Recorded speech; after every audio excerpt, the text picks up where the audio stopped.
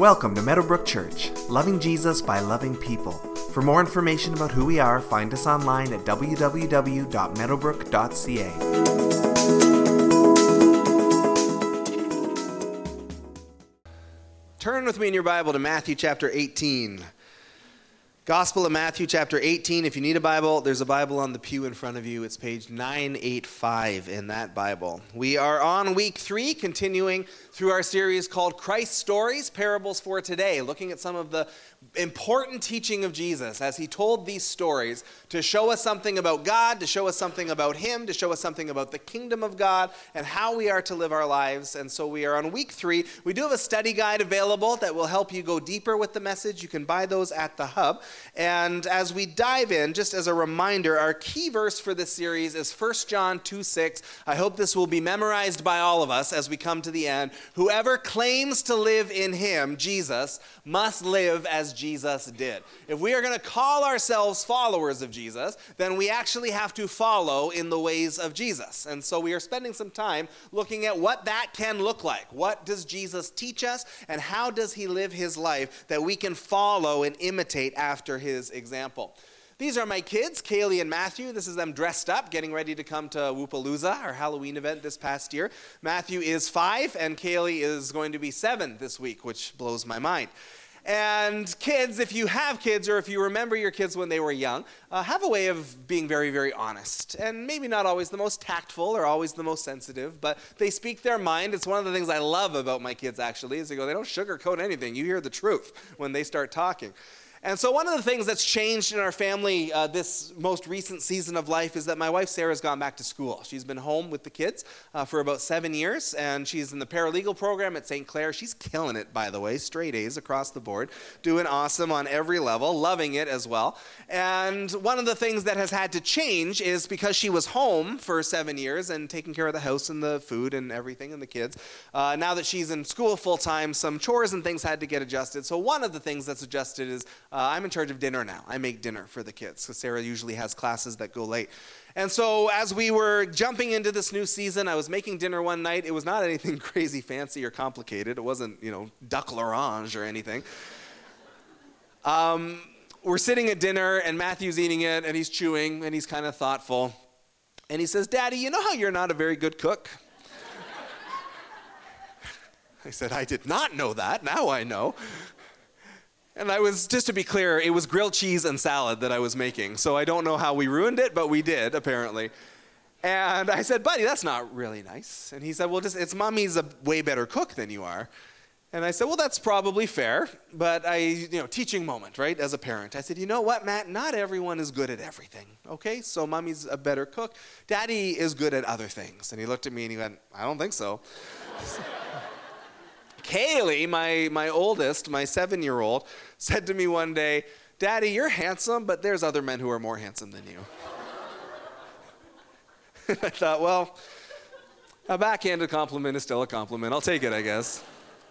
And then she said, "You would be more handsome if you grew some hair and lost the beard." And I was like, "Oh, come on, dude. Ow. Ouch." And they're kids, and kids talk like that, and it's great. And you let it go quickly. It doesn't have any lasting damage, a little bit of damage, but it doesn't scar your soul. Kids are kids. And so we let the little stuff go. And that happens in life, not just from kids. There's just things that happen, and they sting, or they hit you the wrong way, or things that are said, or things that are done. Those things happen. And then there's obviously things that happen in life that are much more intense, much more serious than what we've just talked about. There are words that crush our souls. There are events that happen that hurt us deeply. There is offense that happens that really affects us in major ways. And there are things that happen in life, and we don't have a lot of control over it all the time, but we carry these hurts, we carry these wounds, we carry these offenses. That's life. That is the way life goes if you're ever going to interact with people. So if you want to live as a hermit in a shed out in the woods by yourself forever, then you might not get offended. But if you're going to interact and connect with people in any way, offense and hurt is going to be part of it sometimes. We are broken, we are sinners, we are fallen, and it's not great, but it is the way life is. And yet both testaments call us consistently back to this place that we are to forgive other people when they do that. We are to forgive the words. We are to forgive the actions. We're to forgive maybe the lack of words or the lack of action. We are to forgive the offenses. We are to let these things go, which is much easier said than it is done, but the principle itself is very, very simple. God has forgiven us everything, and so we are to be forgiving people towards others. And whenever we talk about this topic right away, I know, and it already happened in the first service, people start to go to, okay, but you don't know what this person did, and you don't know this situation, and you don't know what I went through, and you don't know this, and you don't know that, and I don't, and you're right. But that does not change the fact that we are consistently called by God back to this place of forgiveness. And when we get hurt, there's just something about it. You know, someone says something or someone does something that hurts. The hurt is legitimate. The offense is legitimate. We have good reason to be upset. And there is something about us that will do anything possible to numb the pain or get away from the pain, to dull it or avoid it. And so we come up with excuses and we put up our walls and our heart gets harder and we do whatever we can. And sometimes when we've been hurt, it is just a lot easier to be mad at the other person than to let that hurt rest there on its own. Right? The hurt is unpleasant. And so if I can take, the hurt that I'm feeling and sort of morph it into anger towards the person who hurt me, it just has a way of kind of taking the edge off that pain. And where there is some bitterness or where we're holding a grudge or where we're holding something against someone, it does soften the pain a little bit, which is why we do it. And yet, the call of Scripture consistently is you need to forgive because you've been forgiven. And if you've ever gone through a journey of forgiveness with someone, you know that me holding a grudge against you doesn't do anything good for me whatsoever. And that when I find the way to the place of forgiveness for someone else, it brings freedom and life to my soul. That bitterness isn't good for me. It's going to be an obvious statement, but bitterness makes me bitter. Holding on to grudges makes my heart harder. It's been said that forgiveness is letting someone else out of prison and realizing that you were in prison with them the whole time. And yet there is freedom, there is healing, there is peace that comes when we can let somebody off the hook, when we can release them. It's easier to be mad than it is to be hurt, for sure. But if we can release that anger and let that go, that will bring healing to the hurt as the Holy Spirit comes into those places. Let's take a look at what Jesus had to say about this. Matthew chapter 18. This is the parable of the unmerciful servant. Then Peter came to Jesus and asked, "Lord, how many times shall I forgive my brother or sister who sins against me? Up to 7 times?" Jesus answered, "I tell you, not 7 times, but 77 times, or 70 times 7, depending on your version." In the Bible, the number 7 is often used symbolically, and it is the number of completion, as we sometimes call it. So when someone says something happened 7 times, usually what they're saying is it happened until it was done. Sometimes it might literally mean 7, but usually it's used in the symbolic sense. It means it's been completely finished. And so Peter is bringing up a good question, something I think everyone on earth has probably struggled with, the area of forgiveness.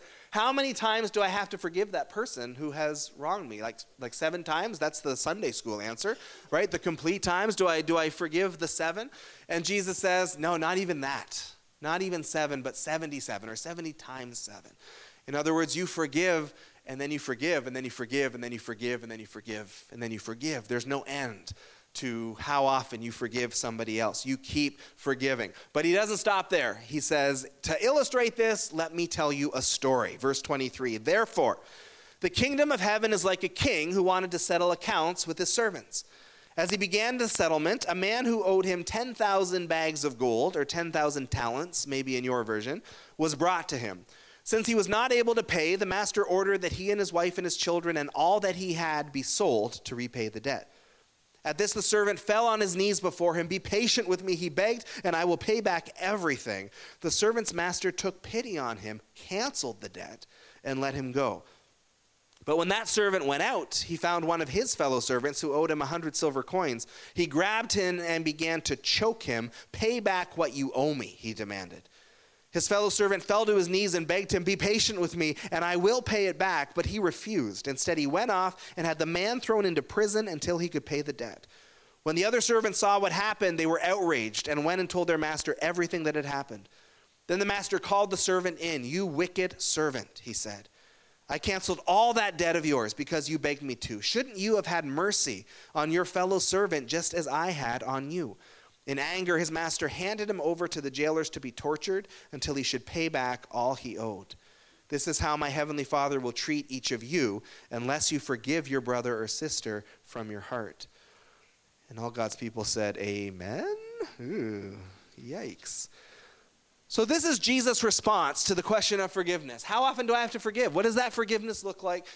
Just like last week, the conversation started with, what is love? And who am I supposed to love? Jesus responds with the parable of the Good Samaritan. This week, this forgiveness issue comes up. Jesus responds with this parable. And it is a picture of us. We are the first servant in this story. The king is God in this story. There's not really any debate or confusion about that. And so this is a picture of us and our standing before God and our debt that we owe him. Verse 24 of our text. The king is settling his accounts, and a man who owes him 10,000 bags of gold, or 10,000 talents. Talents was a unit of money, which your version might say. And since he's not able to pay, this is a huge amount of money, the master ordered that he and his wife and his children and all that he had be sold to repay the debt, a common practice, that if you can't have the money, you're going to give yourself. And if you have wives and kids, they are getting brought in on this too. So the man is going to be ruined completely in every way, his family, all his possessions entirely. At this, the servant fell on his knees before him. "Be patient with me," he begged, "and I will pay back everything." And the servant's master took pity on him, canceled the debt, and let him go. So the king responds more graciously than what the guy was even asking for. The guy comes, "I just want time. Give me time and I will make this right." But the master looks at him with pity, with compassion, with mercy. And instead of giving him time, instead of saying, "Let's make a payment plan," instead of saying, "Here's what your interest is going to look like as you slowly give it back to me," he says, "You know what? We'll just wipe it out and I'm going to let you go. Your debt is forgiven. It is canceled out. It is over." I was reading something this week where someone was wrestling through the numbers in this parable. So what is 10,000 bags of gold? What would that be worth? What are the 100 silver coins? And as they kind of wrestled through it, and they tried to figure it out very conservatively, very safely, but gold is hugely valuable, obviously, and a talent or a bag of gold was a large amount of gold. So they have figured that the 10,000 bags of gold, the equivalent is $7 to $10 billion. And that was American dollars too. So add another gazillion on top to convert it into Canadian. $7 to $10 billion. And so Jesus sometimes uses what's called hyperbole, great exaggeration to make a point. Obviously, $7 to $10 billion, if you owe somebody that, you're in trouble, and you're probably not paying it back. That is the point. It is an insurmountable, impossible debt to pay. And so this servant comes. I don't know how he lost $10 billion, but he's not good at what he does, obviously. And he comes before the servant, and he's like, "Just give me time. I'll pay you back." Now, in the same article, they did the math on how long would it take to pay it back, based on an average middle-class salary, like a servant might be making, and they figured it was between 150 to 200,000 years to pay back $10 billion. So you're not paying it back. And how would you even do it anyway? You have lost it all. You don't have anything to start with, right? It's okay, I got to go invent something better than Facebook, and then I'll be able to pay you back eventually one day. So he's at a loss. There is nothing he can do to get on top of this. There is no possible way he will ever come close to returning that debt. And the king says, "You know what? Forget it. Debt is forgiven." And that is the grace that is offered to every human being on earth. That debt that they're talking about, that is our sin. That's what that is a picture of. Our sins against God, our sins against others, every single thing we've done. And if you start to really think and start to list every sin you've ever committed, every word, every thought, every action, every lack of action, every financial thing you've done wrong, every selfish thing you've done, every critical thing, self-righteous thing, judgmental thing, everything you've done against God's word, everything you've done against other people, like if you start to list it one by one for your whole life, you're like $7 to $10 billion. It's an insurmountable thing. We have sinned a lot. We are sinners by nature. It's there. And like the man in this story, God, our Father, has looked at us and had pity on us, understood there is no way these humans are ever going to be able to make it right on their own. They're never going to be able to make right with God the sins that they have committed. And so God has looked at everyone who's asked for it and looked at our debt that was against him, and he has crossed it out and said, paid in full. Your debt is canceled in God's eyes. The ledgers are clear. We owe him nothing. That's the mercy and grace that we have been offered. We have been forgiven. And so we start there because any teaching on our forgiveness has to start in God's forgiveness. Colossians 3:13 says that we are to forgive as the Lord forgave you.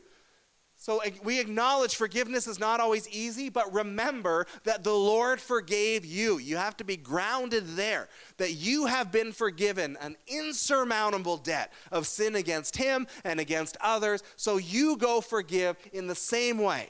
As you have received mercy, go give mercy. As you've received grace, you give grace. As he has let you off the hook, you let them off the hook. You forgive because you've been forgiven. We ground it there first and foremost. And this is not to say that you are, sometimes I preach this and people come and say, well, is that person, they're not going to be held to account. There is not going to be any reckoning for what they did. Like, that's not even good character development, right? We want to hold people, and that's not wrong. But what forgiveness does is, if you have wronged me, it's me saying, you don't owe me anything in order to be forgiven. You're not going to earn my forgiveness. You don't have to make amends. You don't have to apologize even. That's nice if that happens, but you don't have to do that for me to release you in my heart. You don't have to do anything. Now, if there is something that needs to be happening in your life where you are dealt with or disciplined or held to account,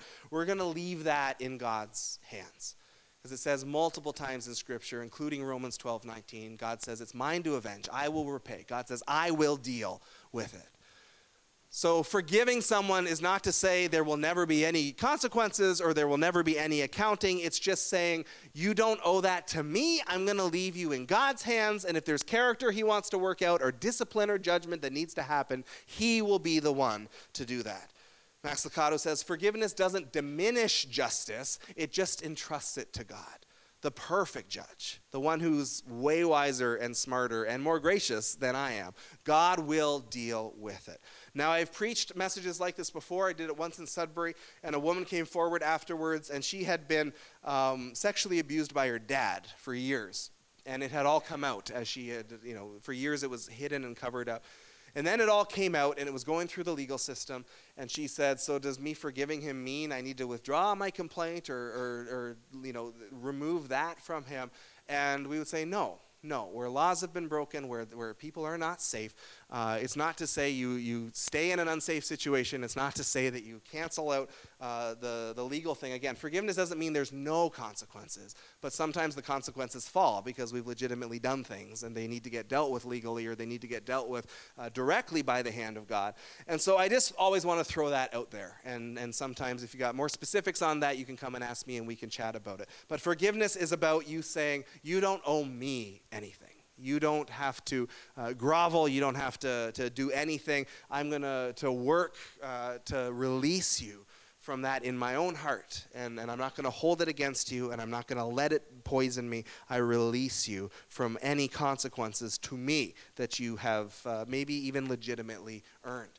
So it starts off, we do all of this because we've been forgiven, right? That's the main reason. You have received grace, so you give grace. And yet that's not the end of this parable, because we are not just the first servant in the sense of we have gone before the king and had our 10 billion wiped out. We are also like the first servant in what happens next. And so the servant goes out. He's just received this incredible gift. Who has ever been forgiven $10 billion? Anyone? No? Nobody at all? The servant went out, found one of his fellow servants who owed him 100 silver coins. He grabbed him, he begins to choke him. Pay back what you owe me, he demanded. His fellow servant fell to his knees and begged him, be patient with me and I will pay it back. That's the exact same phrase that the first servant just used with the king. He stood before the king and said, "Be patient with me and I'll pay it back." The second servant is saying the exact same thing, but he refused. Instead, he went off and had the man thrown into prison until he could pay the debt. So we just looked at how the first servant has had his $10 billion wiped out. They looked at what would 100 silver coins be worth in today's money, and they found conservatively it would be about $20,000. So, I mean, that's not nothing, right? If someone owed me $20,000, I would want it. That's a significant amount of my annual salary, and I'm sure yours as well for most of us. $20,000 is not nothing. And that's important in this story. The wrong that has come against you is not nothing. We're not saying that you don't have a sincere right to be angry or bitter or offended or hurt. $20,000, that's a significant debt. And someone in your life may owe you a significant debt. And yet when you put $20,000 next to $10 billion, you start to see the scale of, I have been forgiven an awful lot by the grace and mercy of God. I've been forgiven everything. And so when we see the servant do this, there's something in us that goes, hypocrite. Hypocrite. Like, it's not like it happened even a week later. It's like he walked out from the meeting with the king and grabbed the guy by the throat right away. Right? Like, his forgiveness has not changed him. Obviously, he has not been impacted by the grace that he was just shown. Like, right away, he wants his money back, that $20,000, which again is a good chunk of money. And when it comes to where we have been offended, where we have been wounded, where there are debts owed us, or there have been wrongs against us, we are masters at justifying. Right? I understand forgiveness, but you don't know what they did. I understand forgiveness, but they need to repent to me before I will do anything. I know what I'm supposed to do, but you know what? I've tried and they haven't tried, so I'm not going to do anything anymore. And we come up with our excuses, and again, they can be reasonable. They can be legitimate. When I was preaching in Sudbury, our last church, I preached a similar message on forgiveness, and a man came up to me after the service, and I'd never seen him before. He'd never been there before. He was visiting. And he was from Toronto, but he came up to Sudbury for business just once in a blue moon. And so we found our church, and he came to the service. He was a believer. And he said, I get the heart of what you're saying, but I don't really agree with it. And he said, because God doesn't forgive me until I repent of my sin, and so I don't need to forgive anybody until they come to me and repent. And I've heard that before. And sometimes when we preach this, that's one of the things we kind of wrestle through. It makes sense. Sounds good. And so he said, I hear what you're saying, but, we're commanded to forgive. Like the Bible tells us to forgive. Forgive as you've been forgiven. And so, we need to obey what we are told by Scripture to do. We went back and forth a little bit. It wasn't unpleasant. It was just an interesting discussion. And at the end, he sort of went, well, let's agree to disagree. And we parted ways. And then he was just gone. We didn't see him for a long time. Maybe 2 years later, again, I'm preaching on forgiveness. I don't preach on this all the time, as you know, but I was preaching on it again a couple of years later. And as I finished up the service, someone's walking up, and it's the same guy. He's back. We haven't seen him in 2 years, not a single Sunday, but he's back on the Sunday I'm preaching on forgiveness. And he says, I was thinking about what you said after our last talk. I said, I still don't agree. I don't agree at all.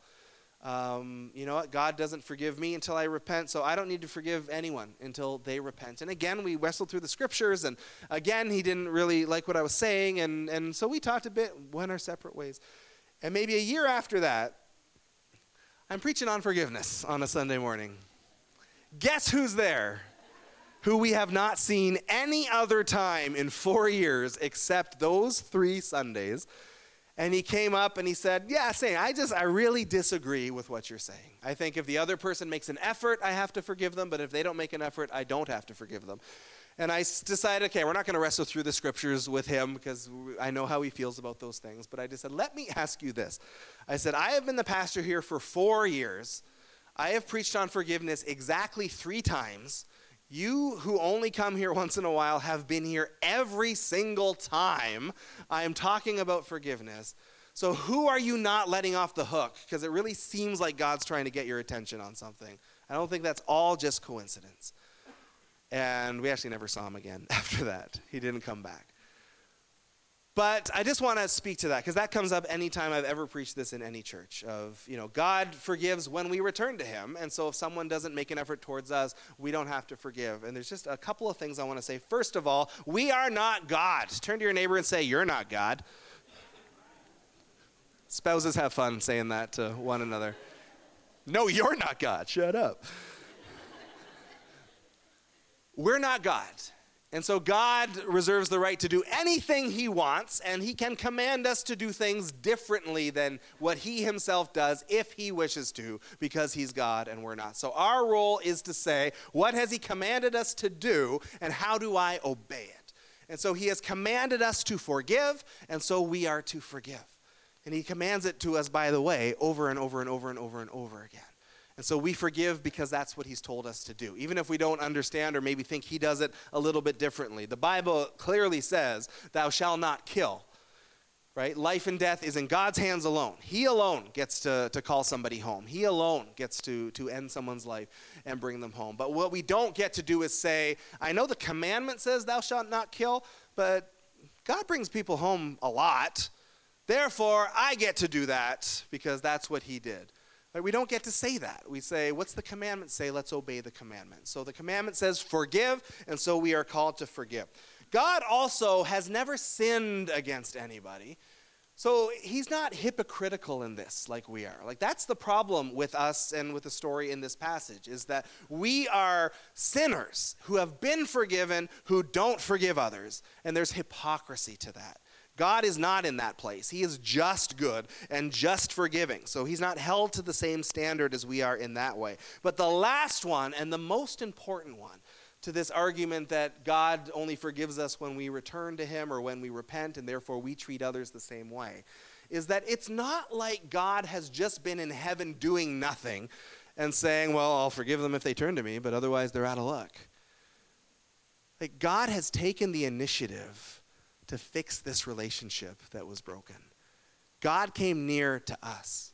God took the initiative to come down to us. God took the initiative to walk among us and to love us and to suffer for us and to die for us and to rise for us. He did all of that to fix what was broken between us and him.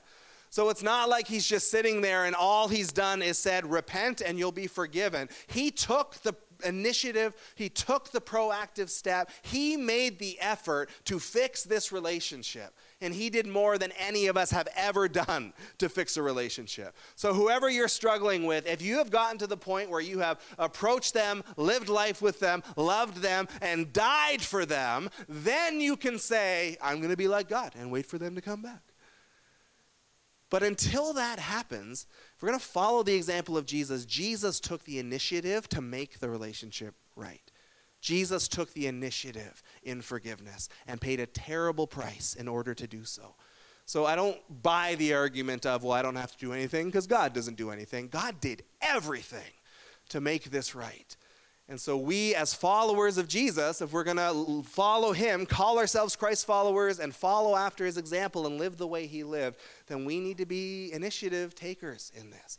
And that's not to say every relationship can be reconciled.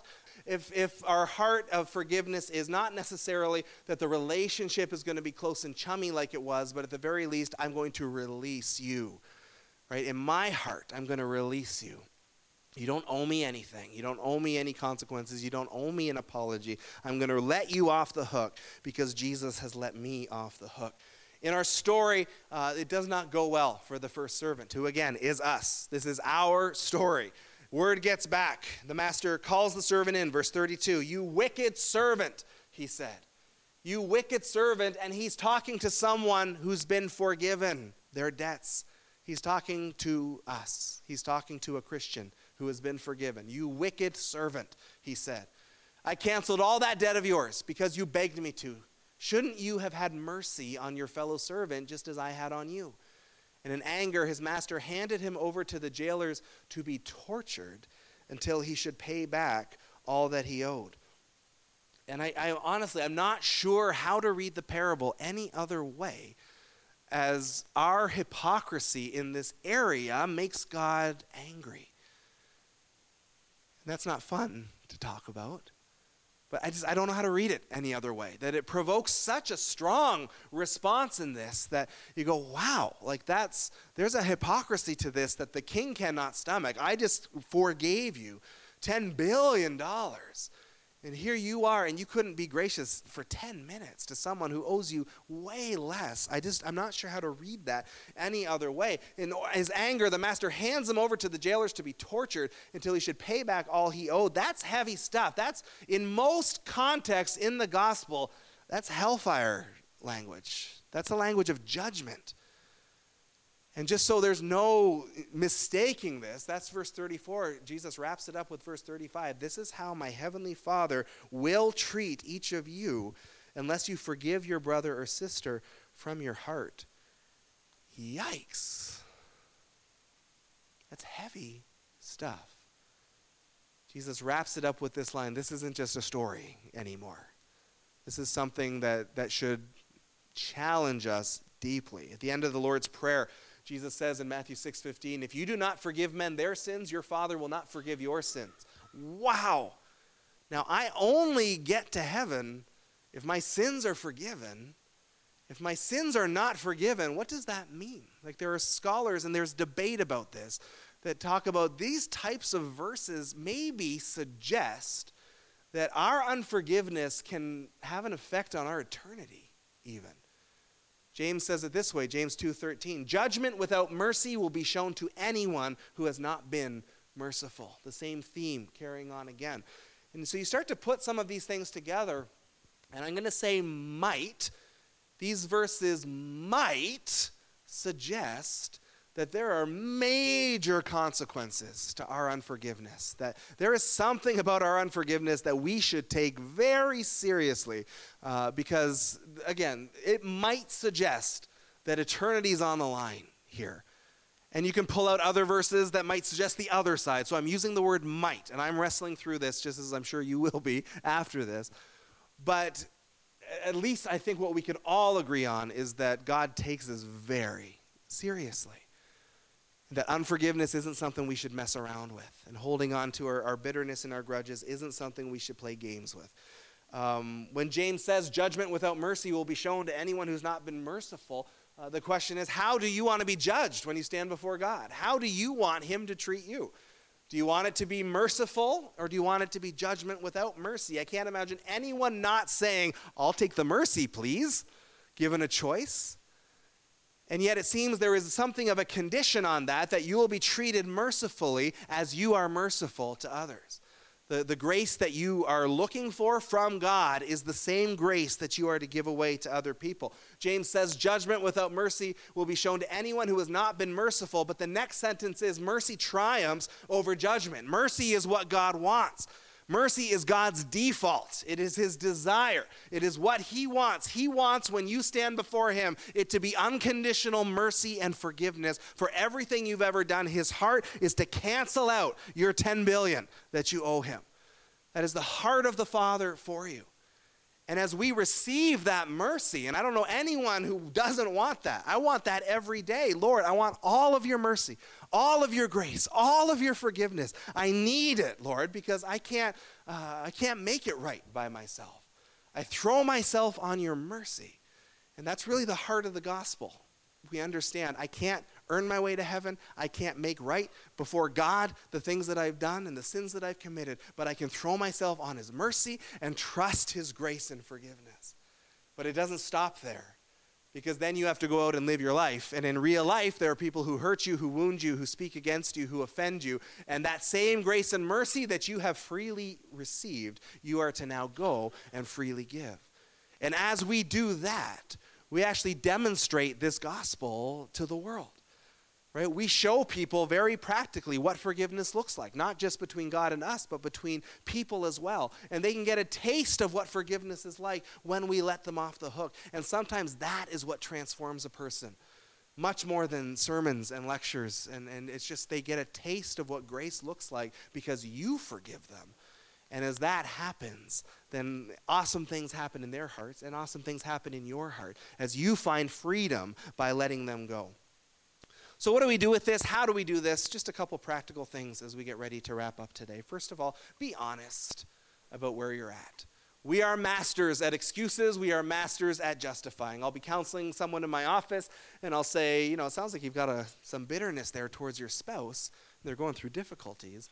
And very quickly, we justify. Oh, we're not mad. No, we're not. No one's mad. We're not allowed to be mad as Christians, so we're not mad. I mean, we live in separate bedrooms and we never speak, but no one's mad. It's just easier that way. Right? It sounds like you've got some bitterness towards your brother. No, I'm not bitter. No, don't get me wrong. I'm not bitter. I mean, yeah, I've been slamming him for the last 2 hours in the session, but no one's bitter. I mean, my chest gets tight whenever I think about it. But no, I'm not upset. Don't get me wrong. I'm not upset. Right? And we make excuses. Like some of our hurts come from our parents. Some of our hurts come from our siblings. Some of our hurts come from our spouses or from our kids. And, I've had many people, say, it sounds like you're carrying something from that thing your dad said that hurt you so badly. And we go, well, you know what? He worked 12-hour days. He was stressed out. I understand he had a short temper. And I understand my mom, carrying what she was carrying. She had 7 kids and life was stressful. And all of that may be true, but you can't logic your way out of the hurt that was caused. Even if that's all 100% true and you can have some grace for them because of it, it doesn't change the fact that a hurt is a hurt is a hurt. And we can't deal with these things if we're not honest about them. So we need to be honest first and foremost. I am mad at so-and-so. I was wounded by so-and-so because God knows it already. And just to give you a heads up, most of us know it as well. We can see these things. You can tell when a marriage is struggling. You can tell when someone is carrying something. And so you don't have to tell everybody, but just be honest with yourself about this hurt so that it can be dealt with. Stop spreading the news to everyone. I'm not saying don't talk to anyone, because sometimes you absolutely have to talk to someone. Sometimes you need to talk to a counselor or a pastor or a mentor or your spouse or a close friend. So, we need to talk to someone to help us sort through these things. But there are people who will tell everybody everything about everything. And that doesn't help. That doesn't help us. And it doesn't help the other person. And so sometimes we've been wronged and we want everyone to know that we've been wronged and we want everyone to know what that other person did. But that's not good for them and it's not good for us. And so if I'm mad at Josh because Josh did something insensitive and I go to Chris and I say, Chris, will you believe what this jerk Josh did? And Chris says, he is a jerk. That's right. He's giving agreement to my anger, and now I'm maybe a little madder, and now Chris is mad at Josh, and he wasn't mad before, and poor Josh doesn't know what's going on because he didn't know anything that he said. He missed it, and so now we got 2 people mad at Josh, and then if we tell Jake about it, and now Jake's mad at Josh, we tell Sarah about it, and then they tell people, and it just spreads, and it doesn't help anything, and including your own heart getting soft. Because if I'm mad and someone's reaffirming my anger, then it doesn't help me release that and let someone off the hook. It just makes me feel justified and self-righteous. So we have to be careful. And I've learned this as a pastor. I have to be careful. There's a fine line between being a good listener and sympathetic, and sometimes adding fuel to the fire because someone thinks I'm saying you are justified in your bitterness, and inadvertently saying, so you hold on to that then, because your pastor is telling you you have a good reason to be upset. And so we got to be very, very careful that we're not adding fuel to the fire as we're listening and as we're sharing. So talk to somebody by all means, but don't talk to everybody. Start blessing that person. This is not always easy to do, especially when the hurt is extreme. But Jesus tells us, bless those who persecute you. Pray for those who wrongfully treat you. And there's a reason for that. And part of it is so that God will bless and hopefully change that person from what they did. But just as important is it changes you, because as it turns out, there have been times where I have not wanted to do this. I've been legitimately feeling like I've been hurt and wronged. They are in the wrong, and I've gone, Lord, I'm praying for them today, not because I want to, but only because you've told me to. I'm not feeling full of love and blessing towards them, and I'm not really meaning what I'm praying, because God knows this already, so it's good to be honest. But because you've told me to do it, I'm going to do it, and I need your help from here on out. So, Father, you know what they did. You know how I hurt. But bless them, because this is what you tell me to do. And, Father, pray for their health and for their finances, for their prosperity. I pray, Lord, that you you heal their hearts and heal their wounds and draw them closer to you. And if they don't know you, Lord, take the veil away and show them who you are. Let them taste of your mercy and bless their marriage and bless their career. Bless what they put their hands to, Lord. Let them prosper in what they do. And what happens is, if you do that for a day, you might still be mad. And if you do it for 2 days, it probably won't feel much better. But if you do this continually, your heart starts to change. Because it's really hard to seek God's good for someone else and have your heart hard towards them at the same time. Your heart starts to soften. And even I've just found, even if it is just an act of will to get you going, Jesus told us to do this, and he told us this for a reason. Last point is keep at it. Sometimes you can forgive somebody today and then get re-angry tomorrow. Right? Sometimes you can let someone off the hook, and yet, something will trigger something later, and it all comes crashing back. 70 times 7 is Jesus' way of saying, you just keep at this. And even as we're wrestling through those scriptures about eternity and forgiveness and what our unforgiveness might be doing, there's nothing that we do as followers of Jesus that is perfect. There is no good deed that we don't stumble and struggle through. So I think as long as we are trying, as long as we are not shutting down towards someone else, as long as we are pressing in, and even if it's just out of obedience, as long as we are sincerely trying at this, I believe God will always be pleased by that. Come on up, worship team. We're just about done. We have an email address here at the church, questions@meadowbrook.ca. It's in the bulletin as well. And any questions, comments, thoughts on the sermon, we would love to keep chatting with you about it. Please feel free to make use of that. With my kids, and if you have multiple kids, you can probably relate to this. They're best friends until they're not. And they get along amazingly well. And they love each other, and they have a blast. And they're of an age now where we can send them off and just say, go play in the toy room. And they'll go for 3 hours. And it's awesome. It's the best. If you got young kids, that day is coming for you. And you can do other things during that time. And they'll go away playing, and then yet, inevitably, someone takes a toy, or someone is a bit too rough, and someone comes crying, or they both come crying, or they both come pointing fingers and accusing. And so you do the parental thing of what happened, and you shouldn't have done this, and you shouldn't have done that, and what do you say to one another? Sorry. And then they're fine. They are best friends so quickly again, because they're just, you know what? Nothing's worth not having this relationship. Now that's minor offenses, and I'm not in any way making light of serious and significant things that some of us might be carrying. But it so inspires and challenges me where Jesus says, be like a child, right? Be gracious, be forgiving, keep short accounts, right? Wipe the slate clean regularly so that you can get back to that good place. And as we remember, just as a couple of weeks ago, we talked about the parable of the prodigal son and these pictures of God that we are seeing in these parables, that the prodigal father required nothing of his son to come home, just forgiveness, that the king required nothing of the servant today, there's just forgiveness. And as we are grounded in his grace and in his mercy for us, his forgiveness towards us, that we go out and be gracious and merciful as well. Close your eyes with me for a sec, and please, everybody do it. Even if you're new here or don't really like doing this, I'm just going to ask you to close your eyes and just rest here with us for a minute. And we pray, Holy Spirit, just in light of your word and the challenge of it and the difficulty of it, we pray, Spirit of God, that you will right now bring to mind just one person that we are struggling with, one person that we're holding something against. And there very well could be more, but just right now, Holy Spirit, help us to focus on one. So bring one name or one face or one person to mind.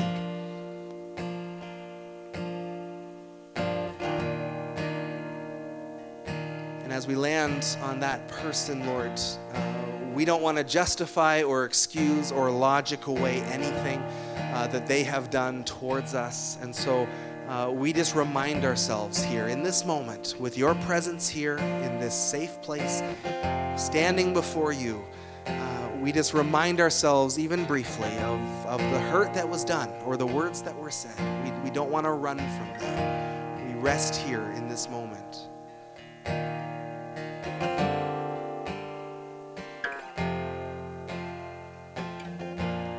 Lord, as we think about that, we don't sugarcoat it. We don't say that it was right or justified. We don't try and make it right or make excuses for it. We acknowledge it was wrong, and yet we acknowledge, Lord, that you are the judge, that you are the one to deal with it, that you are the one to deal with them. And so, Lord, we put our trust and our hope in your justice, and we just release that to you now and say, Lord, be Lord in this situation. And Father, as we are concerned on our end, we think of that person and we pray just a simple prayer where we say, we release you in Jesus' name. And just agree with that inside, even if you don't say it out loud. We release you in Jesus' name. And you owe me nothing. You owe me no consequence, no payment, no repentance. You owe me nothing. God will deal with you if need be, but you owe me nothing. And I release you from anything that you owe me. I just, in mercy and grace, I let that go. And Father, in Jesus' name, we bless that person. Even if we don't feel it, even if it is just an act of the will, we bless them, Lord. We pray your blessing over them. We pray you open heaven over them. We pray that you heal those wounds in their own life, Lord, their own hurts and the things that they carry. We pray, Lord, that you will prosper them, that you will heal their bodies, heal their mind, heal their souls, that Holy Spirit, you will go deep into their lives and you will renew them and refresh them and transform them. Your blessing would be upon them and upon their marriage and upon their children and upon their children's children. And if they don't know you, Lord, open their eyes so that they do know you, so that they can taste the grace and forgiveness that you have given to them and offered to them. And we pray, Lord, that you will be with them, that your presence will surround them, that your peace and your joy will be theirs. And Lord, even if we are here today and we're not really feeling that prayer, we pray it in obedience to you, trusting that you will do something in their life and you will do something in our life as we do that, as we release that to you. And Father, as we do that, we look to you now and we just open up our arms wide to receive all of the grace and mercy and forgiveness that you offer for even the sins we have committed this morning on our way to church, that we would receive fully everything that you have for us, and that as we rejoice in that forgiveness and in that mercy, in the compassion and the grace that you've given, that we would be more merciful and gracious and compassionate to others, because you have wiped out our tremendous debt. And because of that, you have our thanks and you have our worship. We will trust you, we will thank you, we will worship you, and we will follow after you because you have been so good to us. So we worship you now. In Jesus' name we pray. Amen. Would you stand with me as we close in worship today? As you leave this place, as you enter a reconciled relationship with somebody, we encourage you to do that. Allow the Holy Spirit to lead you with that as well. We also offer prayer after service. If there's something that the Lord has laid on your heart, you need prayer over, we encourage you to come forward. There'll be people available. And as people come forward to pray and you want to visit and hang out, that's awesome. We encourage that. But we encourage you to do that in the foyer or down the hallway. That way people can come forward and get prayed over, and creating an atmosphere where we can minister to one another. So let's pray together. Lord, thanks for this morning. And I pray that as we walk through this week, as we go through this day, that you would lighten our load, that you'd help us to walk in reconciliation with others as well. And help us to have courage and strength to follow through on the things you put on our heart this morning. Give us the wisdom for that. Give us the guidance that we need and the strength as well. Jesus, thank you that you've poured out everything for us and that you love us, and that grace you've given us, help us to show that to others in our life. It's not always easy, but so Lord, help us to live in the Spirit and not in the flesh. Help us to see people through your eyes. Lord, I know there are many times in my life where I operate in my own strength, and that's when I fail miserably. And I look at people in my own condemnation, and I pray, Jesus, that you would allow us to see people through your eyes. So Lord, give us freedom from the shackles that hold us back, from unforgiveness, from broken relationships. So Lord, thank you for each one today. And I pray for them, give them a great day, a great week coming up. Lord, ordain those moments ahead for us this week that we would walk through the power of the Holy Spirit. We love you. Thank you again for allowing us to come to your presence to worship you. We ask this in Jesus' name. Amen. Have a great week.